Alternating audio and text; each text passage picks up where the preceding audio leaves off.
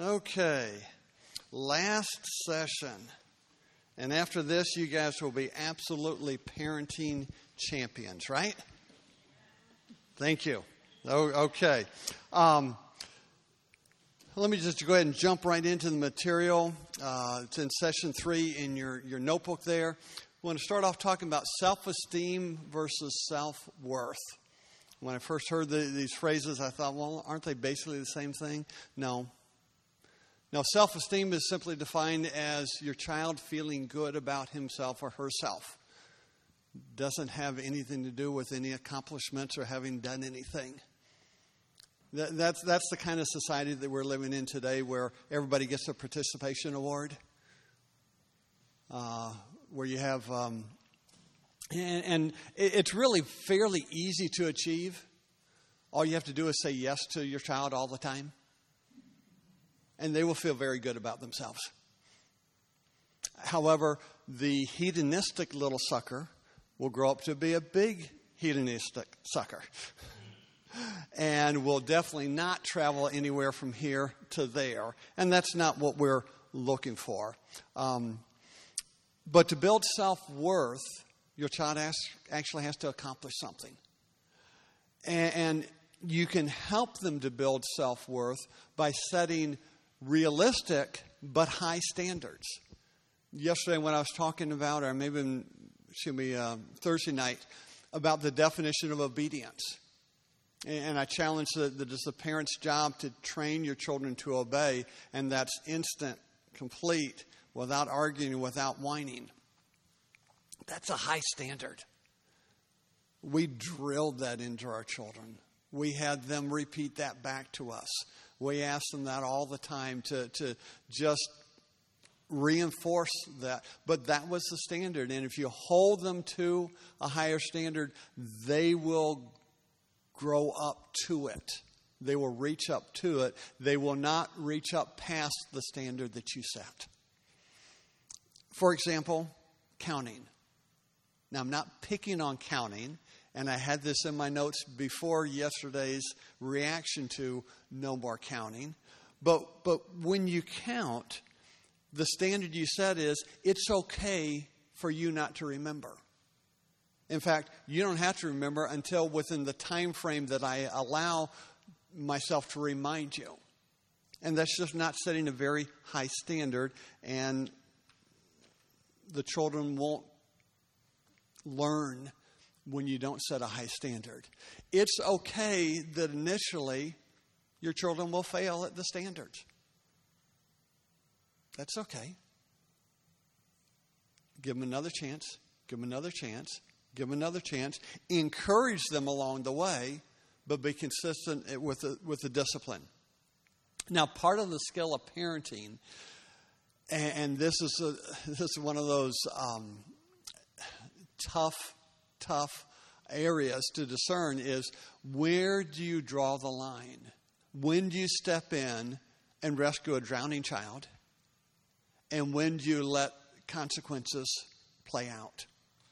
And I'll be honest, there is no hard, fast, set guidelines. Other than I encourage you to find a balance. You can't live in one end or the other all the time.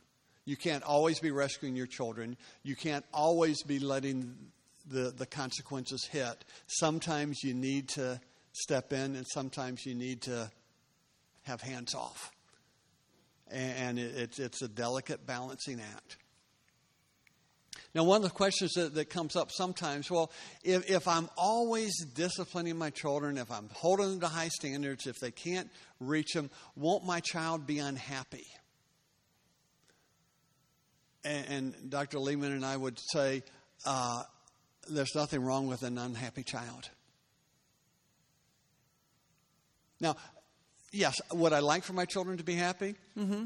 But that's maybe 3rd, 4th, or 5th down on the priority list. I want them to learn to obey. I want them to show respect. I want them to learn through natural consequences. And if after that they're happy, then that's fine with me. But I feel that there are some things that are a higher priority than my child's happiness, because an unhappy child really is a healthy child, because a happy child has no incentive to change. And while my children were living here or anywhere between here and there, I still wanted some change. Until they reached there, I still wanted some change. And so if they were unhappy for a little bit, well, that was their problem, not mine. Now, by nature, between the two extremes, a permissive parent and a military parent, I wasn't exactly a drill sergeant parent, but I definitely was more on the military side than the permissive side. It really didn't bother me if my child wasn't happy, because I figured he'll get over it, she'll get over it. But I felt that the training was more important, and so that's what I put the emphasis on. And so I think it's okay, particularly if you're a permissive parent, if you're leaning more that way, to realize it's okay for your children to be unhappy, because that's their motivation to do things differently, to change. Now, given that we've got an audience with overall average-wise, younger children, peer pressure is something that I know as our children were getting older, that was a huge concern to my wife and myself. And there are things that we can do as parents to peer-proof your children. And that's the title of today's lesson is You Can Peer-Proof Your Children. And it comes when you can apply 3 pillars of self-worth. As I said, self-worth doesn't come from things happening easily for your child, but they come through your children accomplishing things. And it's just a group of ABCs. The A, first fill in your blank your notes this morning, is acceptance. Acceptance. You need to accept your children 100% unconditionally all of the time. Doesn't mean you approve of their behavior. Doesn't mean you like them all the time. But you accept them no matter what. Your children long for your approval. They absolutely love it. And they will live up to, as I said, your expectations. If especially your problem child, your strong-willed child, be careful not to be a bone digger with them. What I mean by that is be careful bringing up negative history from the past. Because you want your relationship with your children to be more of the positive end than the negative side. But that unconditional acceptance will go a long way towards peer-proofing your children.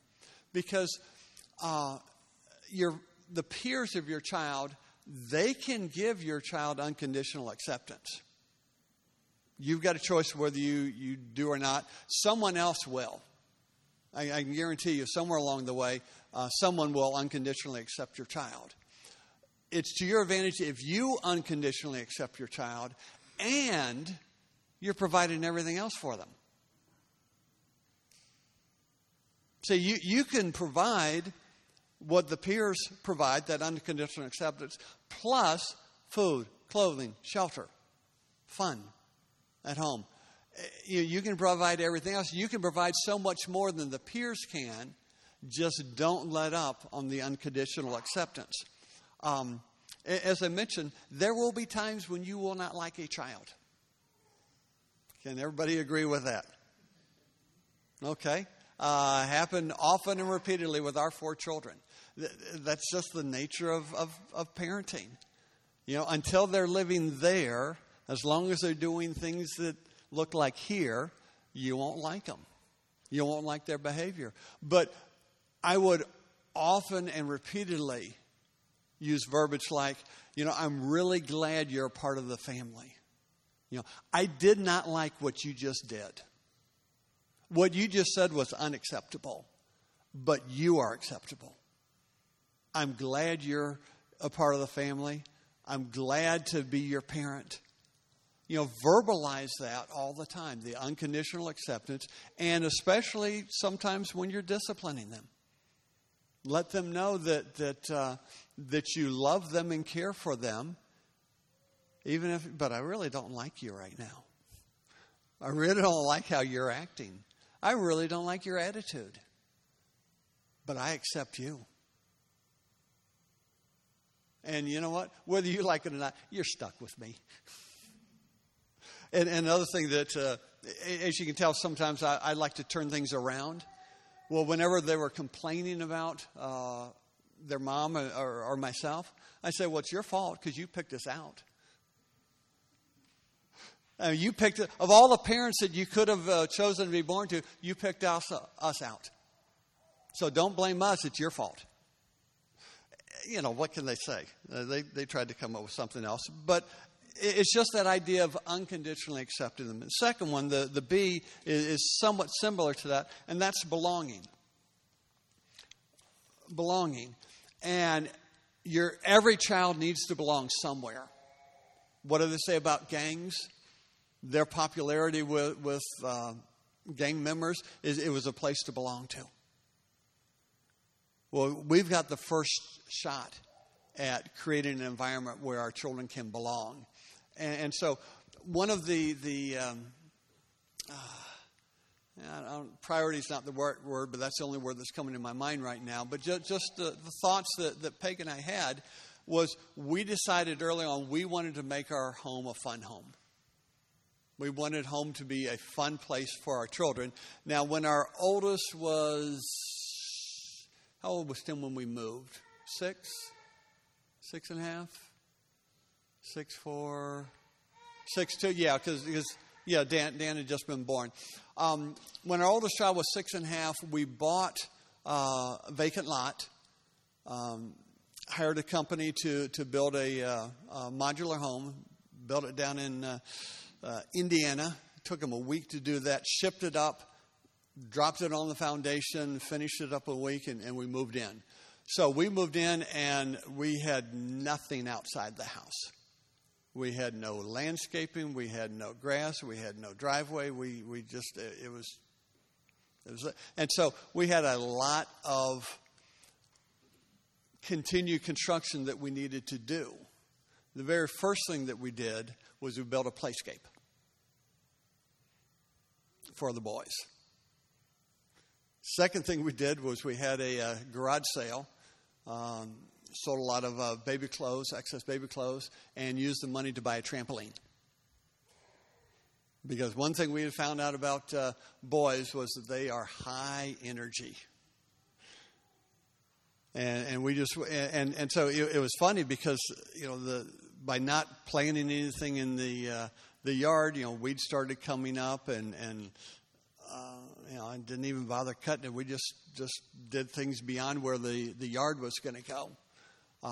One thing that we did with the trampoline that we had seen at someone else's house that we absolutely are thrilled that we did was there was a man in the church that we were part of that had a backhoe, had a side business where he did use that worth of things. So we hired him to dig a hole in the ground.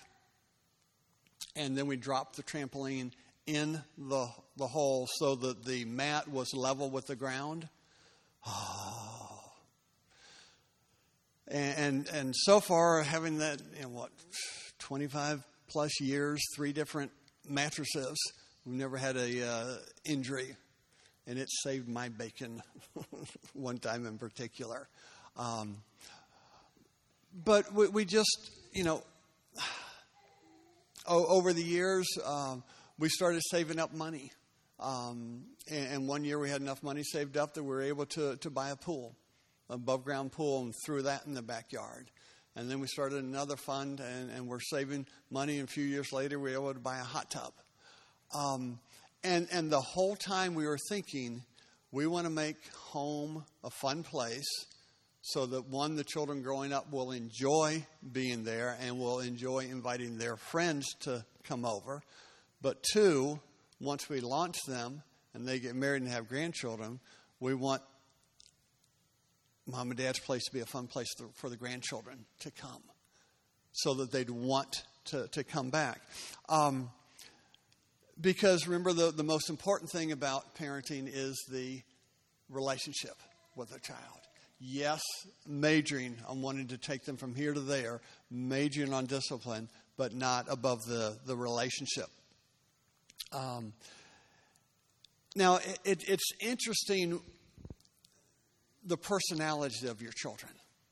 Those of you with multiple children, you know that from child A to child B, they got, I mean, our first child, somewhat similar to me in some forms of personality, and child number 2 was completely different from him. And then child number 3 came along, and he was nothing like either Peg or myself. And so sometimes it's a challenge if you're, say, a athletically minded parent and you get a musically gifted child, or vice versa. You know, you're a intellectual style, educationally minded parent, and you get a child that's just more mechanically minded. You can pick your friends, and you pick your friends based on preferences and styles and similarities. But you don't get to pick your kids and their personalities. For example, our number 2 son does not like chocolate. Not allergic to it, does not like the taste of it. I can't believe that he was born by my wife. She loves chocolate. I like chocolate. And this is just an example of what you can do when you've got a child that's different, that doesn't fit into the mold. And it sounds like, well, that's no big deal. Well, except it is. Because every time that we had any activity over at our house where there was food involved and there was dessert involved, there had to be a non-chocolate dessert. If we went somewhere and it was a cover dish potluck ordeal, Peggy would always bring the non-chocolate dessert. Our son grew up, everywhere he went to that we were a part of, there was a non-chocolate dessert. So he always felt like he belonged. Now, his older brother got him good one Christmas because in addition to Christmas M&Ms, Peg would also have Christmas Skittles out so that David would feel like he belonged. And one year, and this was probably, into their teens, our oldest son took one M&M and stuck it in the Skittles dish. And then just waited and waited and waited. And one time David came by, just scooped a handful of Skittles, threw it in his mouth, and kept right on going, and all of a sudden stopped, screamed, went running to the sink, spit it all out. And I didn't know what was going on until I saw our first son rolling on the floor laughing. But if you have a child that's different, do what you can to make them feel like they belong, that they're a part of the family. And the unconditional acceptance can go hand in hand with that. Another example, our daughter. We've got 3 sons and 1 daughter. And as our daughter was growing up, our sons with great regularity would ask Peg, "What's wrong with Jess?" And she'd say, "Nothing. She's just a girl. Don't worry about it." And she was different. It's okay. She still belonged. Although she would say, yes, she was definitely affected growing up in a family with 3 brothers. Much more adventurous than she might have been otherwise, but she can run and play and loves adventure as much as any of the family does. Belonging. Okay, acceptance, belonging. C, competence. Your child doesn't flourish when you do everything for them. But they develop true self-worth when they complete a challenging task. And you can empower your children by giving them responsibility, looking for tasks that they can accomplish, especially ones that stretch them just a little bit. And if they fail, that's part of their growth experience. That's part of their learning experience. And it's good for them to fail while they're still at home with mom and dad, that you can help them work through that.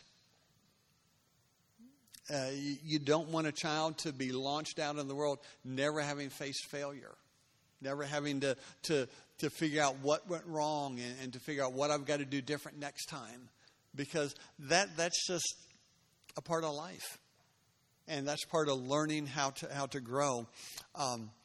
One summer, I hired one of my sons to do the digging for a brick paver sidewalk. And what he had to do for that was he had to dig down 6 inches into the ground after the sod was taken off. I had to take the sod off, then dig 6 more inches down, about 3 feet wide, 15 feet long. This was not a one afternoon job for him. It took him a good part of a month to get it all done. And this was our child that specialized in partial obedience. But he did a great job as far as he got it down far enough, and he was working on it. Now, the town that we live in, the area that we live in, it is known as the gravel capital of the United States. That literally is our biggest export, is gravel. Our ground is basically made up of sand, rocks, and gravel. And in the first 18 inches, more rocks than sand and gravel.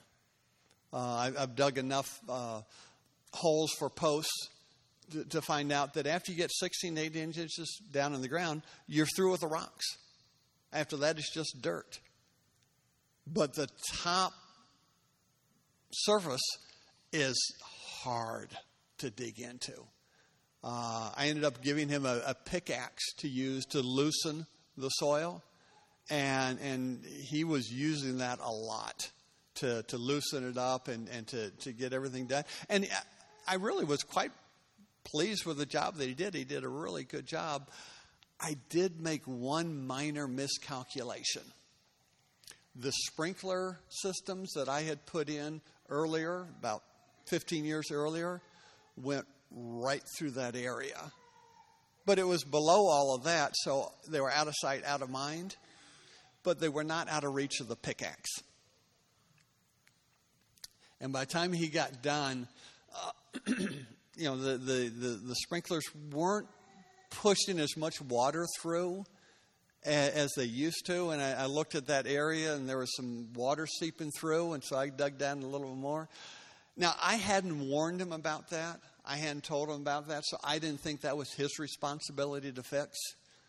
And so the 6 lines, he had put about 10 holes in them. All of them just the prick, exact diameter of the end of the pitchfork. But I thought, well, okay, that's a learning experience for me, that I didn't warn him about that. And he had done such a good job on the rest of it that I went ahead and did the job of repairing the lines. But I was giving him a chance to do a job, to be competent in something. And he really came through and did a great job with that. Let's talk about choices some, because this is it's a very important area. And depending upon how many choices you give your child is going to depend on your personality and your parenting style. And it very closely mirrors the question of whether you're a more military-style parent or a permissive-style parent. Because if you're more leaning towards the permissive style, then you're going to have a tendency to give too many choices. The fill-in-blank there is many. And if you're a military-style parent, your tendency is going to give too few choices. Now, the problem with giving too many is that if you give too many choices, and your child's not mature enough to handle it, they can kind of spiral out of control, and they really don't have the maturity to handle it. It really can make a difference. And so one of the things I'm going to suggest is that if your children are just sort of in a constant mode of misbehaving, reevaluate how many choices you're giving them and see if you can pull back on some of the choices. Whereas the other, if you're giving them too few choices, then you're not giving them a chance to do the C in the ABCs of self-worth, and that's the competence. Because when you make all the decisions for the child, you're basically, the message you're giving them, whether you mean to or not, is that you're so incompetent, you can't make the right choices. I'm going to make the choices for you. And when you give away the choices and you let the child have too many choices, you can end up giving away parenting leverage as well. I alluded to this the other day when I was talking about cell phones. And we've got a number of children in here that do not have cell phones yet. And so that makes it a little bit easier. But in the area of cell phones, probably between now and the time your child reaches the age of 18, they will have a cell phone. Maybe not, but I'm just, in today's society, there's some schools that they need that electronic device in order to get their homework and some other things. So just based on the assumption that most children will end up with a cell phone, the question I have to ask is, who's going to pay for that? The child? Probably not. Mom and dad? Probably. We did well, maybe not. Okay. It's your choice. But if you do choose to pay for it, realize you own that baby. And it's not a right that they have to have that cell phone. You can set, and even if they pay for it, if they're still living at home, you can set the standards. You can set where it can be used, when it can be used, whether it goes into their room overnight or not, or whether there's a collection spot that at some time in the evening, 8, 9 o'clock at night, that's where all the cell phones go. The parents have the choice on that. And if you keep it a little bit tighter, then you've got some parenting leverage. And you can loosen things up at different times. But if the child doesn't handle it well, then you can tighten that back up. It's having a cell phone, having use of a cell phone can be a privilege that can be lost. How about clothing?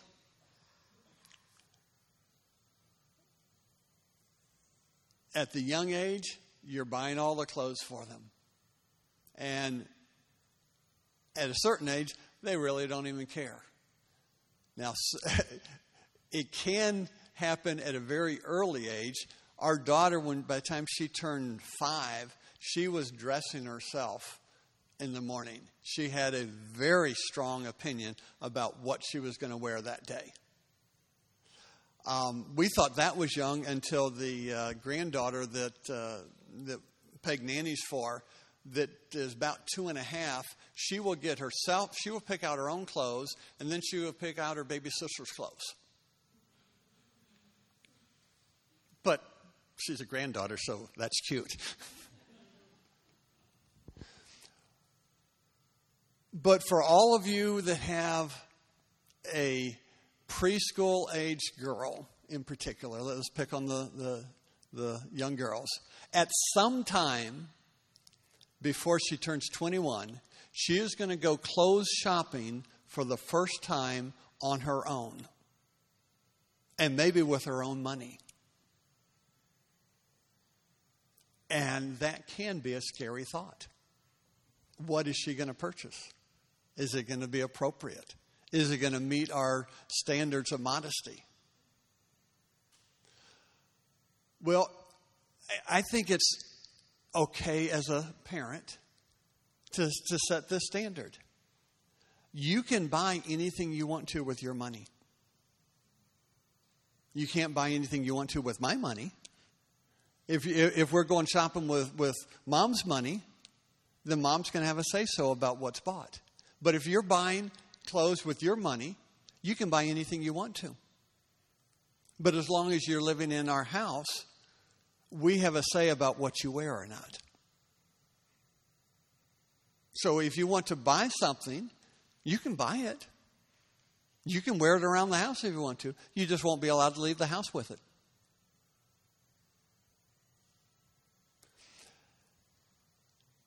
The ability to choose what the child wears is a privilege that can be lost. And if you start planting that seed at an early age, then by the time they hit their preteens and teens, you've got that rule established. And they understand that that's just part of the package. That's just part of the parenting style in their home, is that certain things are privileges, and privileges can be lost. And that gives you some leverage when certain clothes are bought that you don't want your teenage daughters going outside the house wearing. You really can't allow the inmates to run the asylum or the monkeys to run the zoo. A church that I used to be an associate pastor of was a much more formal church as far as clothing. And being on staff, I had to wear a suit and tie every service. And every once in a while, Peg would grab ties for our three sons to wear Sunday morning. She would, not all the time, not even most of the time, but just occasionally, some of the time, once every, month or two, she'd pull them out. And oh my goodness, you would have thought that we were the worst parents in the world. They just pitched a fit. Their obedience was not instant. It was full of complaining. It was full of arguing. They just raised a stink. I mean, it was all out war. On a Sunday morning when you're trying to get ready to go to church to worship God. And by the time you get there, that's the last thing you feel like doing. And I can't even remember where we came up with this idea, so I'm just going to give Peg credit for it because I'm pretty doggone sure that that's where it came. She just sat the boys down at one Saturday night and said, tomorrow morning, just to warn you, you will be wearing ties. And, hold on, before you say a word about it, if you complain or argue or do anything but put those ties on and wear them with a smile on your face, I will assume that you need more practice. And so the next Sunday, you will also wear a tie. Well, we shared that with our worship leader at the church, and a few months later, she got up on Sunday morning to lead worship, and she almost lost it because she looked down and she had noticed that the week before, our three boys were wearing ties, and the second Sunday in a row, our three boys were wearing ties. She only had to do that once that I remember. And after that, they stopped complaining. So don't give up your parenting leverage. You can do it. Now, in talking about getting ready for Fun Day, Fun Day is simply described as any day that you are ready to start implementing parenting style changes. Okay? Think through the changes.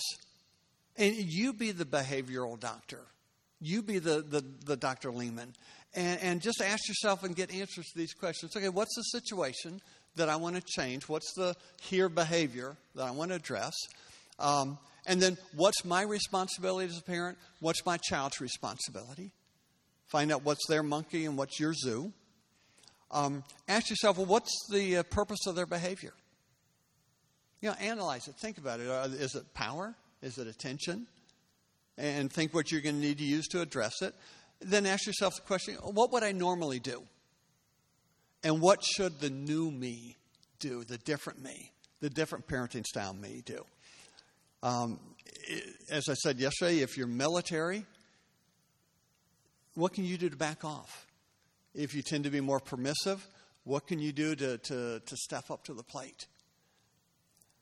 And then ask yourself this also. How does my child normally act? Is this a ongoing, repetitive behavior with this child? Or is this something that's out of character for this child? Obviously, the repeat offenders, would have a stricter discipline, a harsher discipline. And you'd be a lot lighter with the one-time offenders. But those are just, again, some more principles that you can think about. Let me just, again, talk about some tools, some of the tools that Peg and I used over the years. First one is kind of a fun one. We stumbled on this.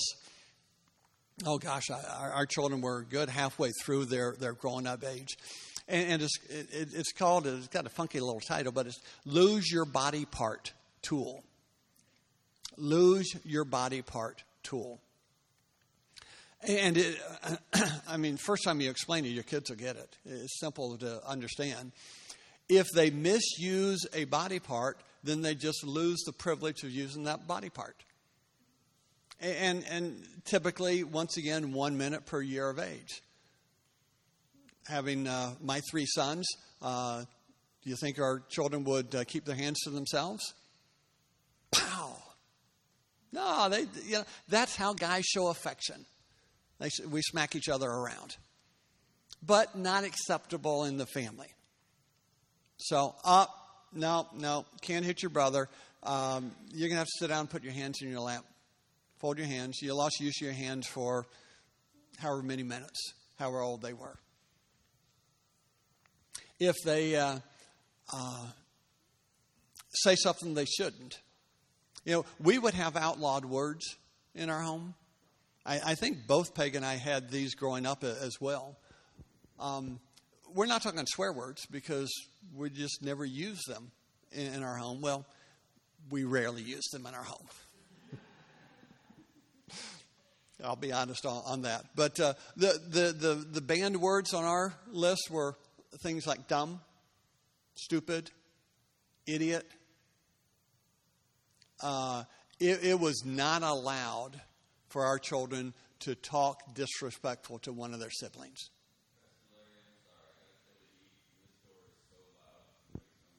Go ahead.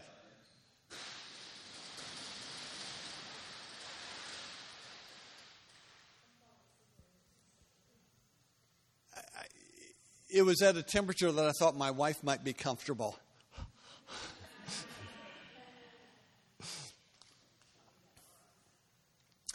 So that was the type of verbiage that was just not allowed in our family. And so if they said something inappropriate, said something wrong, then that's the improper use of your mouth. You've lost use of your mouth for 7 minutes, 5 minutes, whatever age they were. And oh gosh, if that happened during supper time, I would say sorry, but I'm not. Because if they have to sit there with their mouth shut because they lost use of their mouth, that means they can't eat. And that means that they're going to learn the lesson quicker.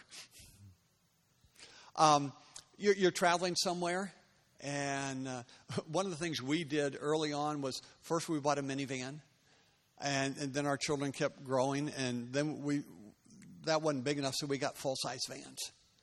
Wonderful for traveling long distances with a lot of children. But even that sometimes wasn't big enough, and so they'd be hitting, so the hand goes in the lap. And then there'd be, incorrect uses of words, they lose their mouth. So hands in the lap, mouth shut. They look over. Little do they realize that I had at least half an eye, if not more, in the rearview mirror watching their behavior while I was driving down the road. I'm sorry, you've now lost use of your face. Put your face in your lap.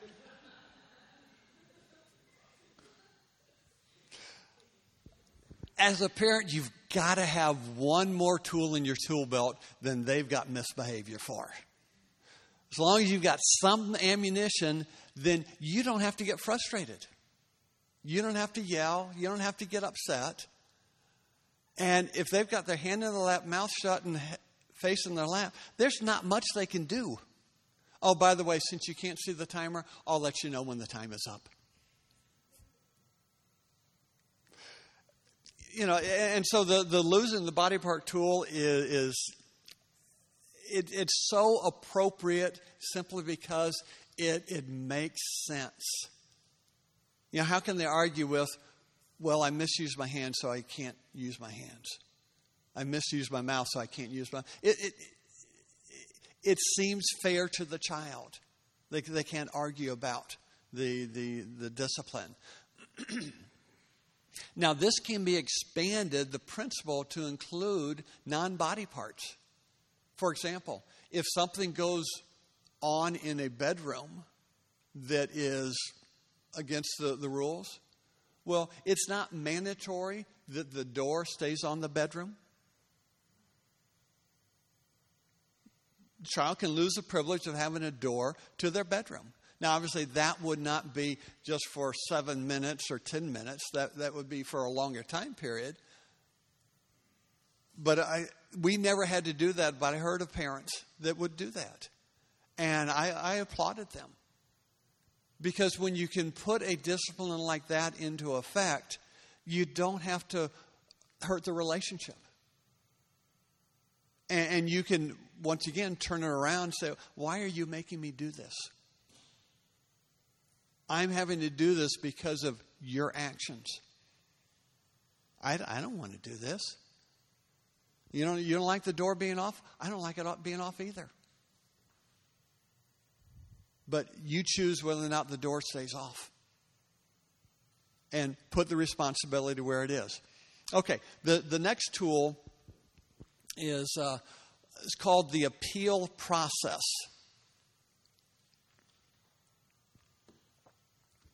Our children really like this one, particularly our lawyer. And you'll understand why in a minute. The appeal process is just based on the assumption that there will be some time that a parent will make a judgment, hand out a discipline, and you won't have all the necessary information in order to make that decision. And the appeal process is based on that, and it gives the child a chance with respect to appeal a decision. Now, you permissive leaning parents, this is something you're going to really have to work hard on getting right, because the only way that the appeal process should be allowed to get started is if they ask this question, may I appeal that? That is the proper ask. What you will get, and what we got some, is, I want to appeal that.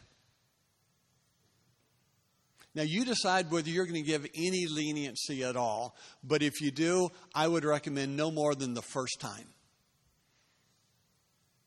Either 0 or the first time. Would you like to rephrase that? Now, this is a hill that I'm willing to die on, and I think it's important because when they are appealing something, they're challenging your decision making, and it's very easy for them to be challenging your authority. And it needs to start off with the respectful ask, may I appeal that?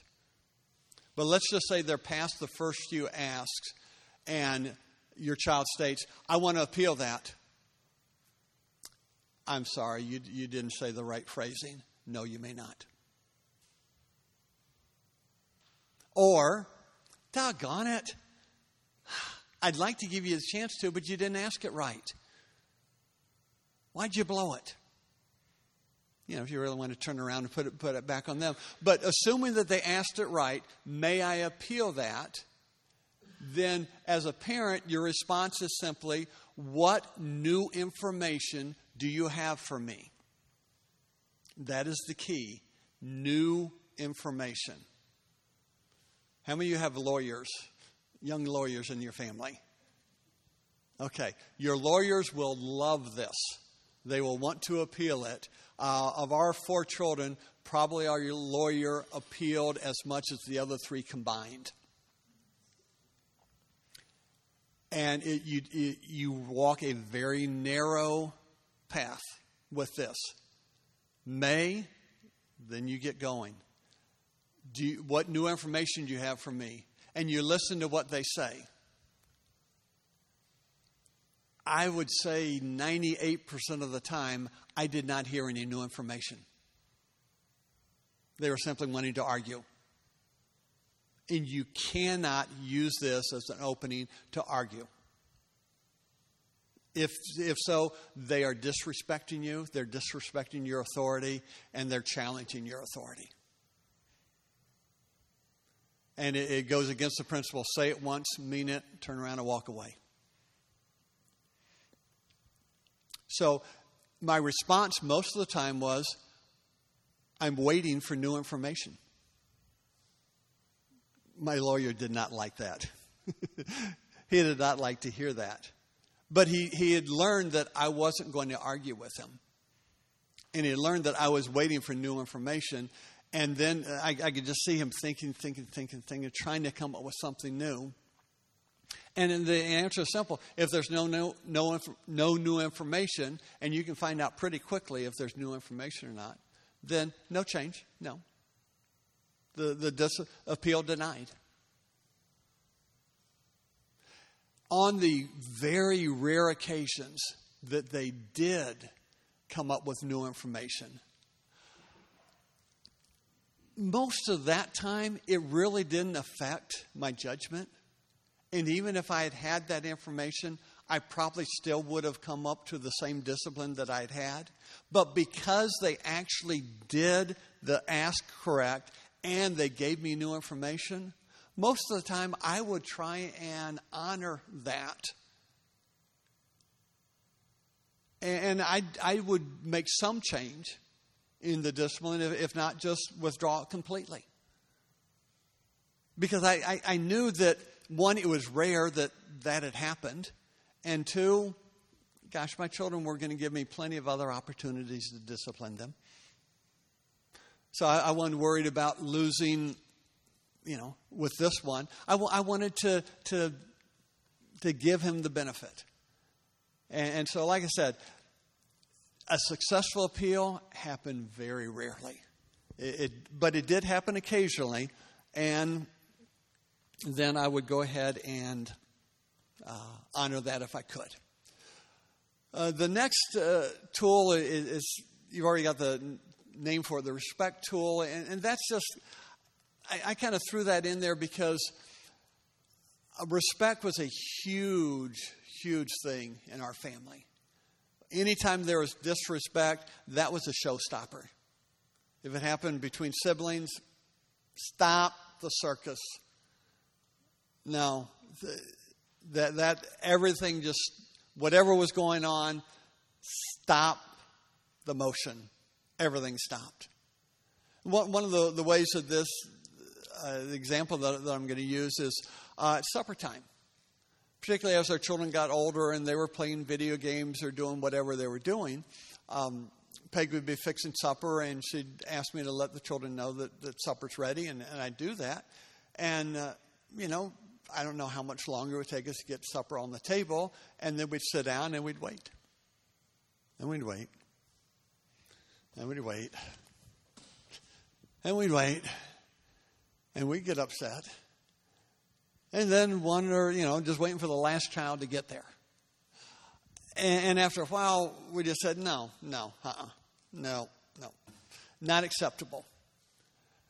And so, guys, from now on, here's a new rule. When you're told that the supper is ready, When the last one of the four of you has that announced to, whoever's announcing is going to go to the kitchen, set the timer for 3 minutes. When the timer goes off, you need to be at your seat, sitting down. If you are not, when you do come to the... and when the timer goes off, the family's going to pray and start eating. And it was already mandatory, their appearance at supper time. They couldn't choose not to. A lot of times our children were they were just busy with something else, and so they say, well, I'm not hungry. And we say, that's fine. You don't have to eat. You do have to come to the table. Amazingly, they went ahead and ate when they did get to the table. But we were big on family meals. If everyone was there, or everyone that was there, we ate together. We sat down together. Eating was optional. Sitting down together was not optional. So they knew that they were going to have to come to the table. They were expected to come to the table. Well, if they got there after the timer went off, then they had to stand behind their chair. We had them set the timer for 10 minutes, and they had to stand there waiting to eat while the rest of us ate.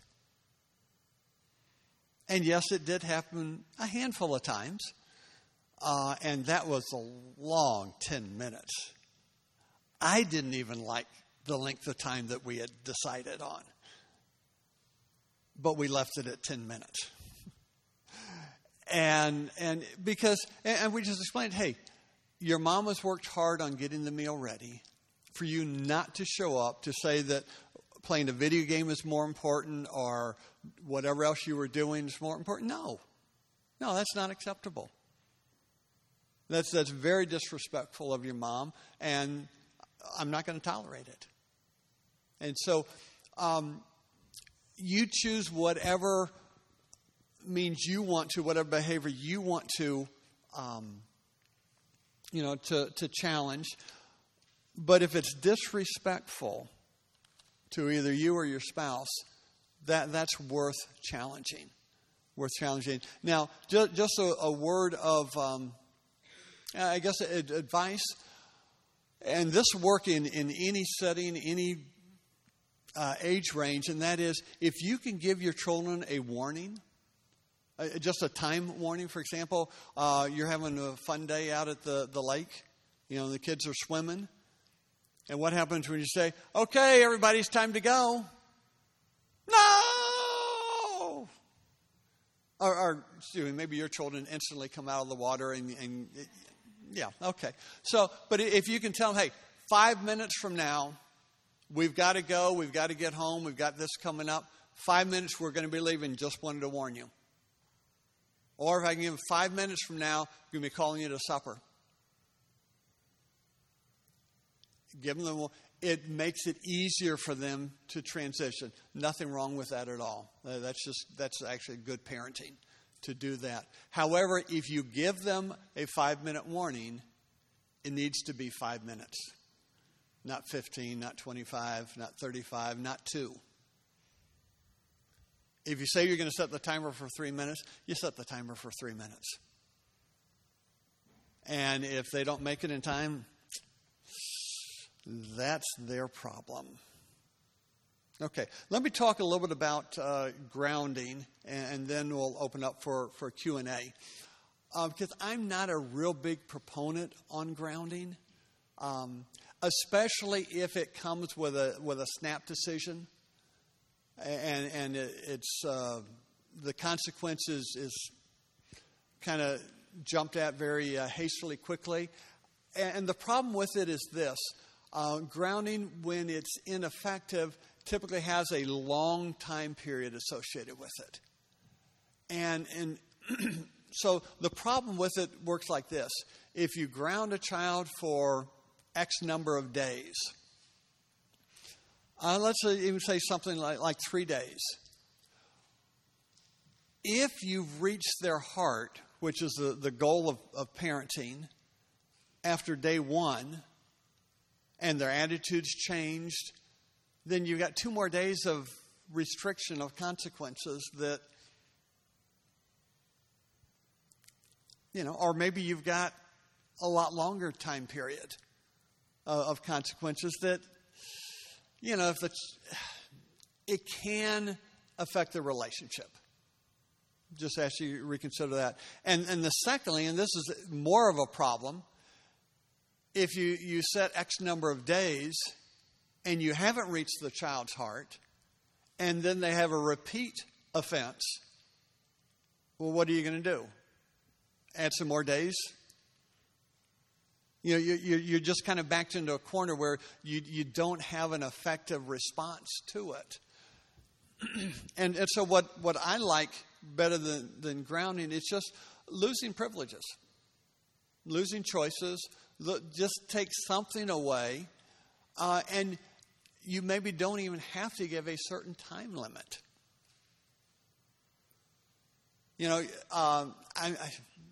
With that behavior, I'm just going to have to hold on to your cell phone. Well, when can I have it back? Well, when I see a change in attitude. Just put the responsibility on them. Leave it open. Leaves you in control. Leaves you looking for a change. Lets them know what that change needs to be. But at the same time, you can still keep the relationship strong. You can still keep working on the relationship. Okay, so I'm going to close up after the Q&A with the top 10 list, simply because I know I've covered a lot of material. It could be overwhelming. And so I just kind of want to review right before I finish up the top 10 things to remember if you don't remember anything else. But before we do that, let me just open it up for questions.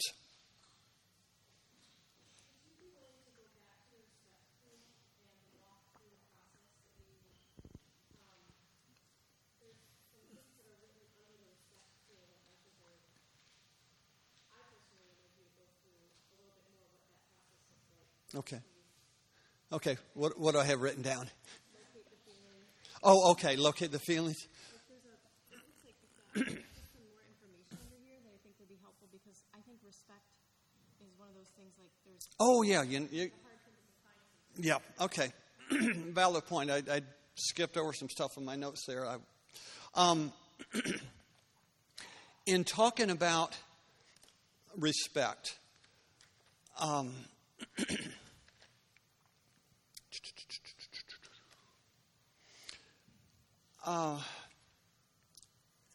what we would do if it was a verbal disrespect, they were saying something particularly to, well, actually, it could be to anybody, is they were reacting in anger or frustration, some negative emotion.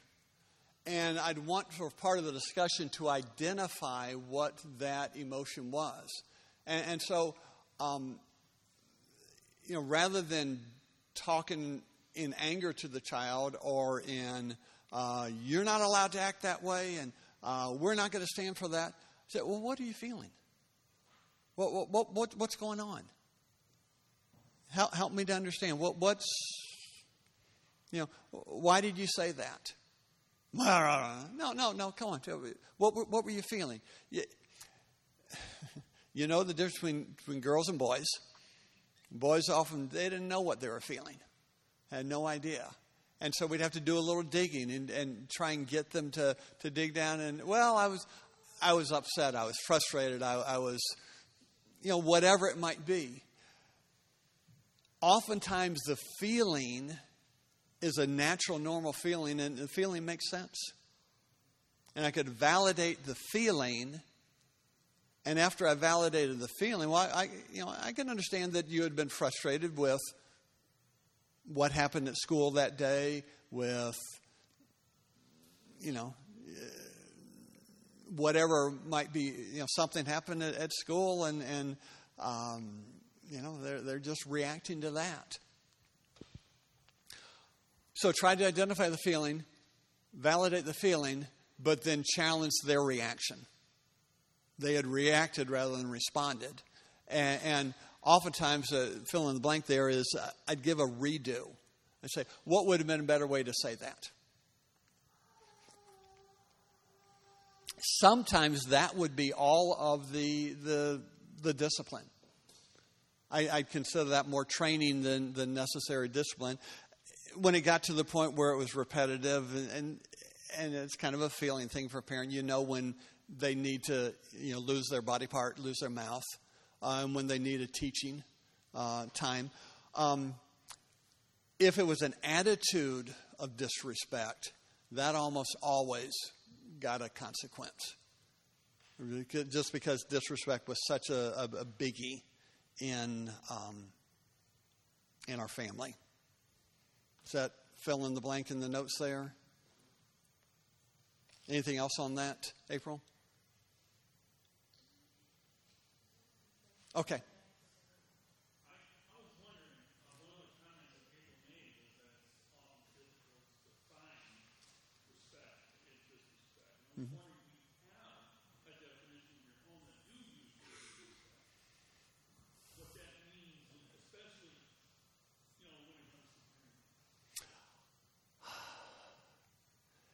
Do you have any thoughts on that, Peg? I'm stalling. A definition of disrespect, or how would we define disrespect? I think the basis, you go back to the basis to know your child. And like Larry said, I would study my child. I would study my children. I would actually sit in a chair and just watch them play. And I did that for hours. I would play in the sandbox with them. I spent a lot of time with them. And I worked also. But the times that I was there, I was able to study them. And if you study them, if you know your child, you know when they're being disrespectful. You know when they're talking off the cuff, or you know when they're questioning you. And I think you just have to go with your gut feeling. You have to go, because I believe that God puts in your heart as a mother and a father that gut feeling, knowing what is going on with your child. I guess that's the best thing that I can say, and that's how a lot of this came out of gut feelings. Like, oh no, I know what you're saying, because that's not you. That is not your personality. So that's. Did that give you enough of an answer on that? Okay. One thought that I want to add to that, as we take our grandchildren to playgrounds, this generation of parents, we see a lot of this, that children are playing on the playground and mom or dad are... If you're there with your child, be there with your child. Take the time to be studying them and not be distracted. Other questions?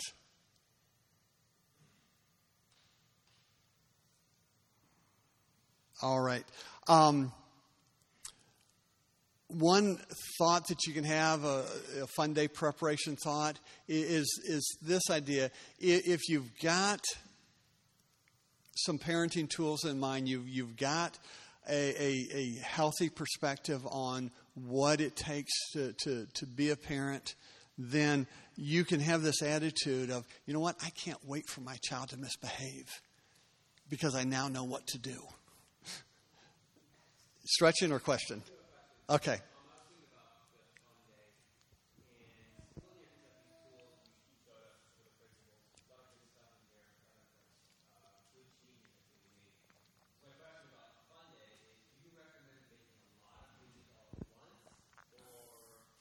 Okay.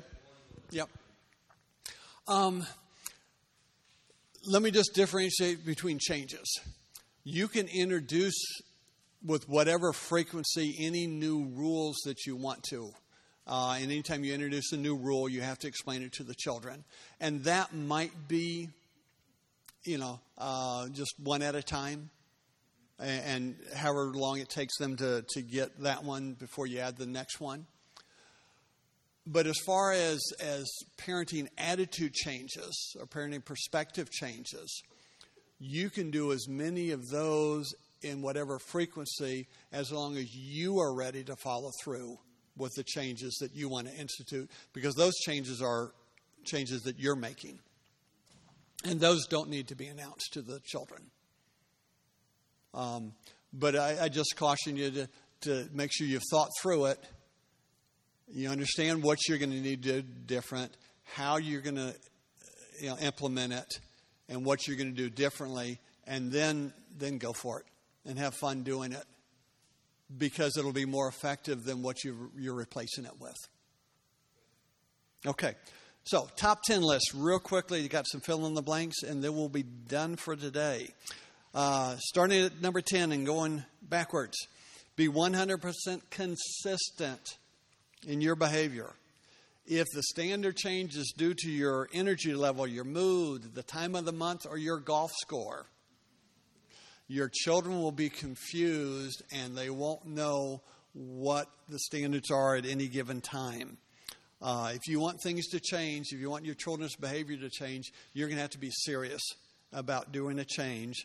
And you must start with you. Fill in the blank there is you. Start with you, and you can produce change in your children. Number 9, always follow through on what you say. No matter what the circumstances, what you say is what you do. Be the parent with a backbone. Don't back down. And if you're a military parent, ignore number 9. Because you're already doing that. But this makes it critically important what you actually do say. And if you're prone to snap judgments, slow down.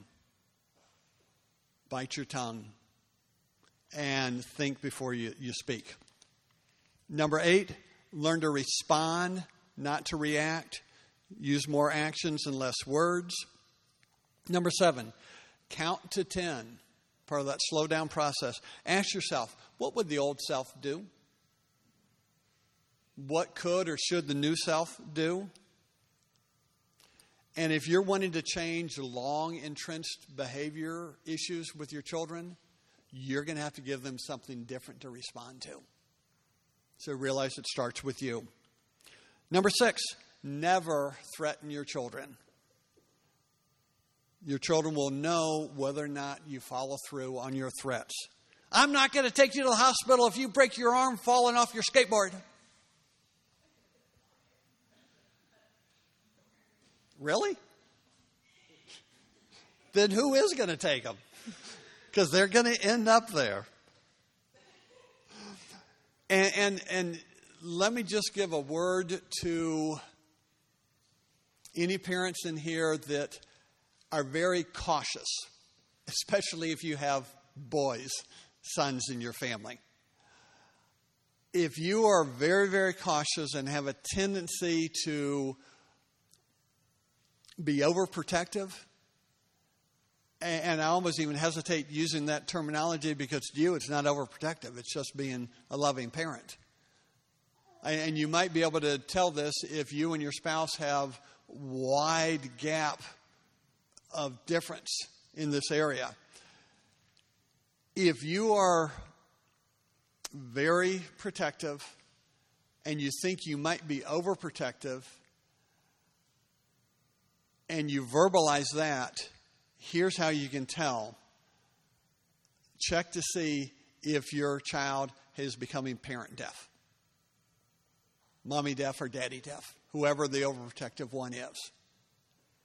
Because if you are overly cautious, particularly if you have a very active boy, they'll just tune you out. And even though it's going to go counter to your personality, you might consider lightening up on a few things and doubling down on a few things on the other end. It's okay to die on a hill that's very serious and very critical. But if you want to die on every hill, it'll just end up being ineffective as a parent. And your children will tune you out and just stop listening. And so it's a delicate balance in there. But if you do decide to back up on some things, I give you full permission to be totally uncomfortable during that experience. But I believe that you'll be more effective as a parent if you do that. Okay, number 5. Apologize quickly when you get angry. Anger from you is almost always a reaction, not a response. I know 100% of the time it was with me. As I said earlier, you need to learn to control yourself so you can model to your children how you want them to control themselves when they're upset. But when you blow it, apologize quickly. Realize you've probably lost the teaching moment for whatever their infraction was. Don't worry about it. Your children will give you another opportunity pretty shortly. And then you can deal with that at that time. But apologize quickly. Your children will forgive you quickly. And their respect for you will ratchet up when you apologize, when you admit that you made a mistake. I don't know about you, but I have a trouble following perfection. And so that's why some of the examples that I've given you were examples of how I didn't do things right as a parent, how I used to yell as a parent, because I didn't want to come in here as the expert who never makes any parenting mistakes. Because that's just not reality. And it's very difficult to, if you present yourself as the perfect parent to your child, well, they know better. They're not going to believe it. And you really actually, you go down in their respect level when you don't apologize when you do something wrong. So, apologize quickly when you get angry or when you make any mistake. Number 4, don't give any warnings.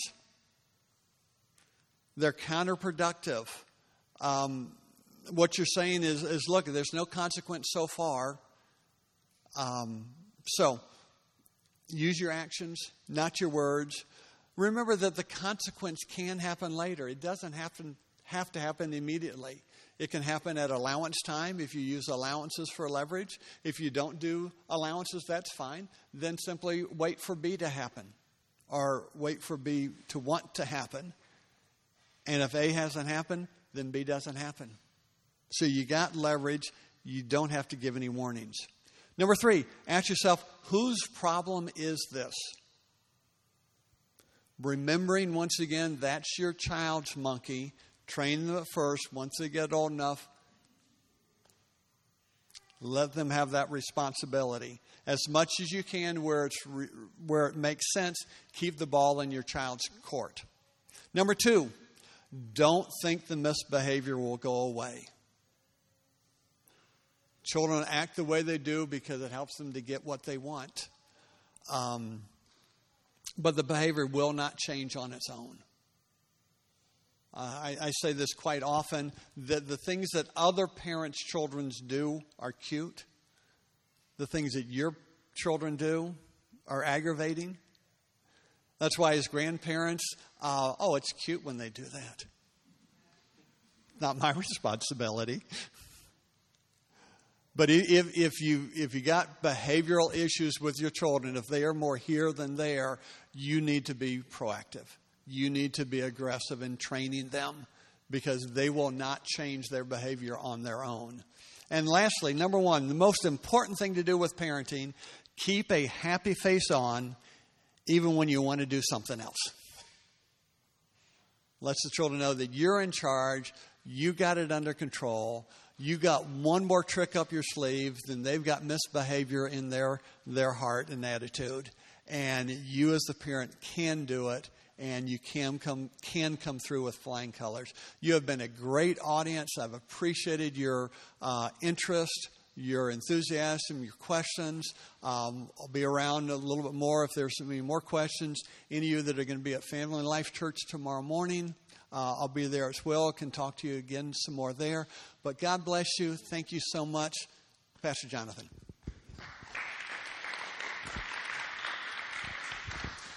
Awesome. Thank you, Pastor Larry, for your investment into our families and into our parenting. We appreciate it. If you have a church that you normally attend, then obviously feel free to go there. And if you don't have a church that you regularly attend, as Pastor Larry said, he'll be with us tomorrow morning, and we would invite you to come and to hear him there. So thank you guys for coming and attending, and I hope that your families will be stronger and your parenting will be stronger, and thanks for making the investment in your family. Have a great rest of your weekend.